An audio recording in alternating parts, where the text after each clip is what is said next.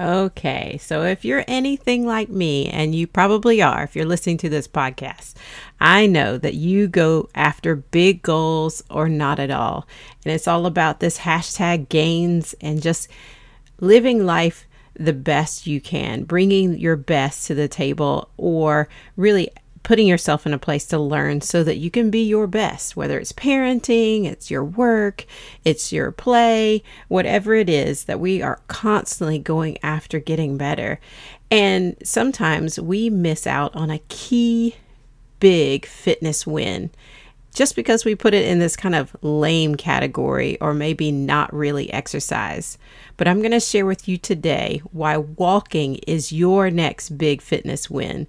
It's easy to incorporate and will get you more gains than you may think. Let's get into it. Hey mama, are you way too busy to figure out what you actually need for your health? Do you want to make sustainable progress in your health goals while also feeling at peace with your body? Maybe you just feel stuck. You dread getting dressed in the morning because, well, nothing fits anymore. Hey, I'm Lou, and wherever you are, we're going to love your body to health. As a mom, wife, and trainer, I like to debunk popular culture to help you find research-based, sustainable habits. We're moving out of overwhelm and into empowerment. Wherever you are, fill up that water bottle, lace up those shoes, because we're about to move your health. Let's catch up, friend. So, if you know me, you probably hear me talk about my mom as an example of wellness or fitness growing up. I really just look to her example just because I watched it all my life. And I think we watch our moms or our guardians in ways that we just kind of see how they do life and pick up what works and what doesn't work. And our kids are doing the same for us. And one thing that was big early on, I remember the smell of my mom coming in from her long runs. She was a marathon runner. And I remember when she had to give it up, and she had to give it up because of knee issues and had arthroscopic surgery in one knee, and then she had arthroscopic surgery in the other knee. And it was just this battle that she was fighting over and over again. And I think it really put a damper on a lot of things that she was doing for her wellness and just kind of her adventure personality. But she found walking was her next big adventure as far as fitness, and she would walk at least 5 miles a day every single day, whether she worked all day or she was off that day. She was a nurse, that she was just constantly, have so many memories riding my bike with her, running behind her, doing rollerblading with her as she walked all these different places. Usually we lived out in a rural area, and it was just this long, pretty quiet road that she would walk on. And so I have these memories of just being behind her and seeing her walk with her little weights down the road. And what you probably don't know is that later on she ended up taking up cycling, and she ended up cycling across the North Carolina, and then across several different other states, and then across the US. And she really has kind of set the bar high for my movement, my daily movement for me. And walking really has been a foundational piece of that movement as far as I can remember, as far back as I can remember. And now fast forward to me, and I'm an adult, and now I'm a parent, and there are so many pieces of my athleticism that have fallen by the wayside, whether it's flexibility because of my dancing years, or just overall athleticism, full body strength and endurance from my high school years. And many times it's very tempting for me to compare myself to the past, what I could do, what I was good at, all the things that I didn't struggle with as I worked out. And it's really tempting for me, my mind, my brain, to say something as easy as walking is really lame. But let me tell us all, because I'm in the learner seat today, why we need at least 7,500 steps or more a day throughout the day. And if we want even more, to get over 10,000 steps a day. First, Walking is safe. It's low impact. You can do it any time of day as long as you're not required to sit still in that moment. And there really aren't many times that we're actually required to sit still. There's so many mobile options out there, walking desks, walking during phone calls, so many things that if we just kind of break open the box a little bit, we might find that we can be more mobile throughout the day, all day long, whether it's parking and walking our kids into the school, or whatever it is that makes your day a little bit more mobile. You might begin to see times of day when you can fit in more steps. The second is energy replenishment. Physical movement increases your blood flow. I'm talking any physical movement. And what that does is it also increases the production of endorphins and your focus and all sorts of things. And I'll get into hormonal balance in just a second, but your energy is going to be replenished. You're not tiring yourself out by something as rejuvenating as walking. If you go and do a really heavy workout, your body will feel depleted. You still probably will have focus gains and things like that. But walking is universally energy producing. So any sort of movement through the day, you really want to encourage yourself to get up and move several times a day. The third thing is there's mobility increases for your feet, your ankles, your knees, your hips, your waist. These are all pieces that are key as we age. We have so many foot issues. We have so many ankle issues and balance issues and generally knee issues that are coming from the range of motion in our ankles, or knee issues as we grow, and we have weak hamstrings because we're sitting all day, or we have tight loose glutes. Our butts just need some strength, or our hips generally, our hip flexors generally tend to be weak. We're constantly in this closed state of sitting that we don't really get the full motion of our movement in throughout our days. And so really think about walking as a movement, a practice in mobility for the lower half of your body.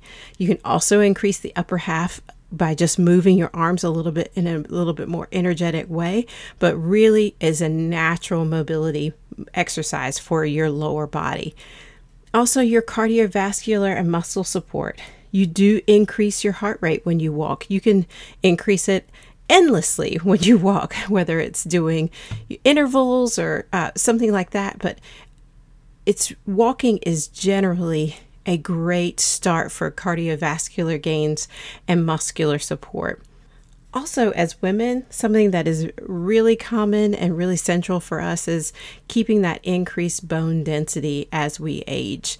Walking has that regular pounding, which will encourage our bones to replace and replenish themselves, increases the blood flow, really allowing our bones to have the nutrients they need to sustain themselves. So really think about as an aging tool as well, with the low impact, the safety of the movement, that walking, it becomes a part of the fabric of your daily life.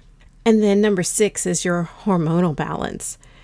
And it really is so key for mind-body connection, the pace of the movement, the rhythmic pattern of the movement encourages that mood reset, encourages the stress relief and the focus and your joy boost and your cravings management. Even if you take a walk before and after the meal, the setup of your body, the way your body begins to file the fuel or the food that you're eating becomes integrally different than had you not moved at all.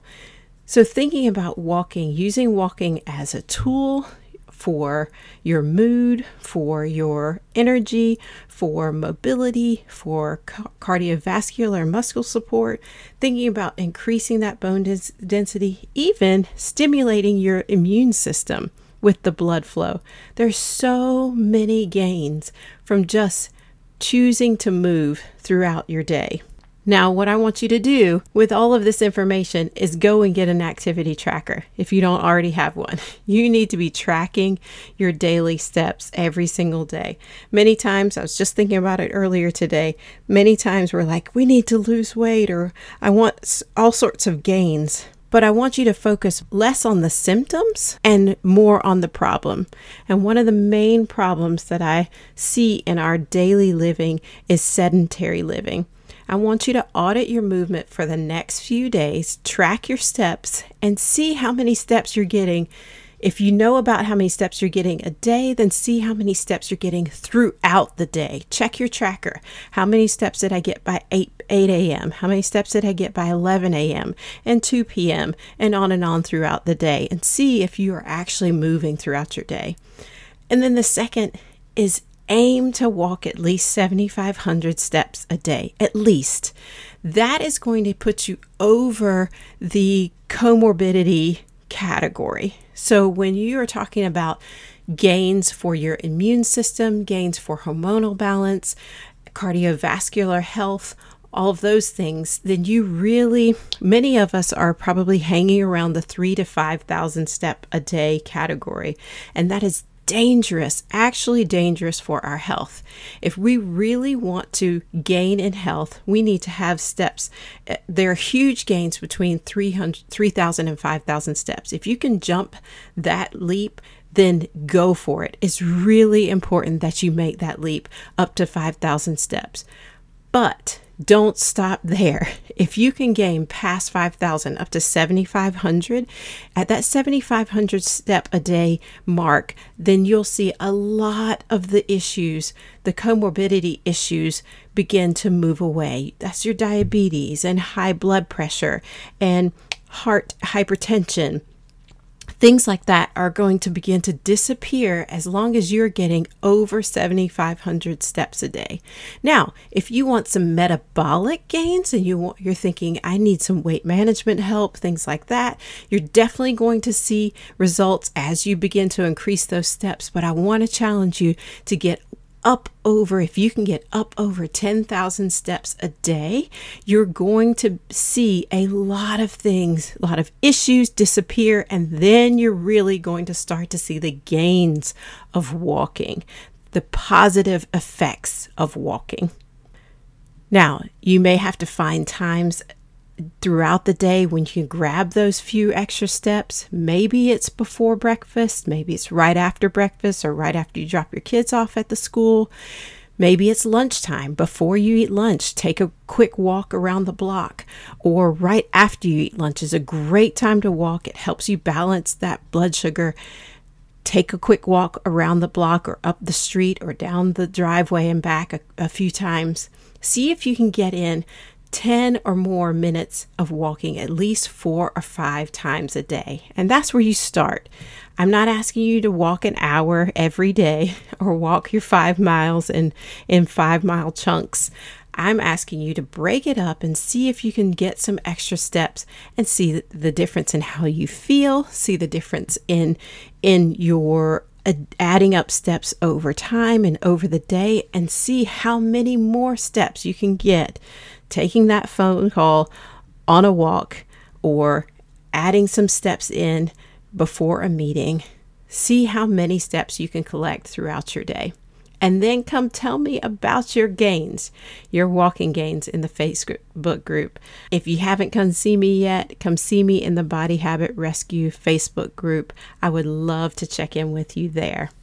Until then, let's move, friend. Thank you so much for listening. If it was helpful to you, please pass to a friend or leave a review on Apple Podcasts. Your reviews are so supportive to me and to others. I read every one. Until next time, let's move, friend.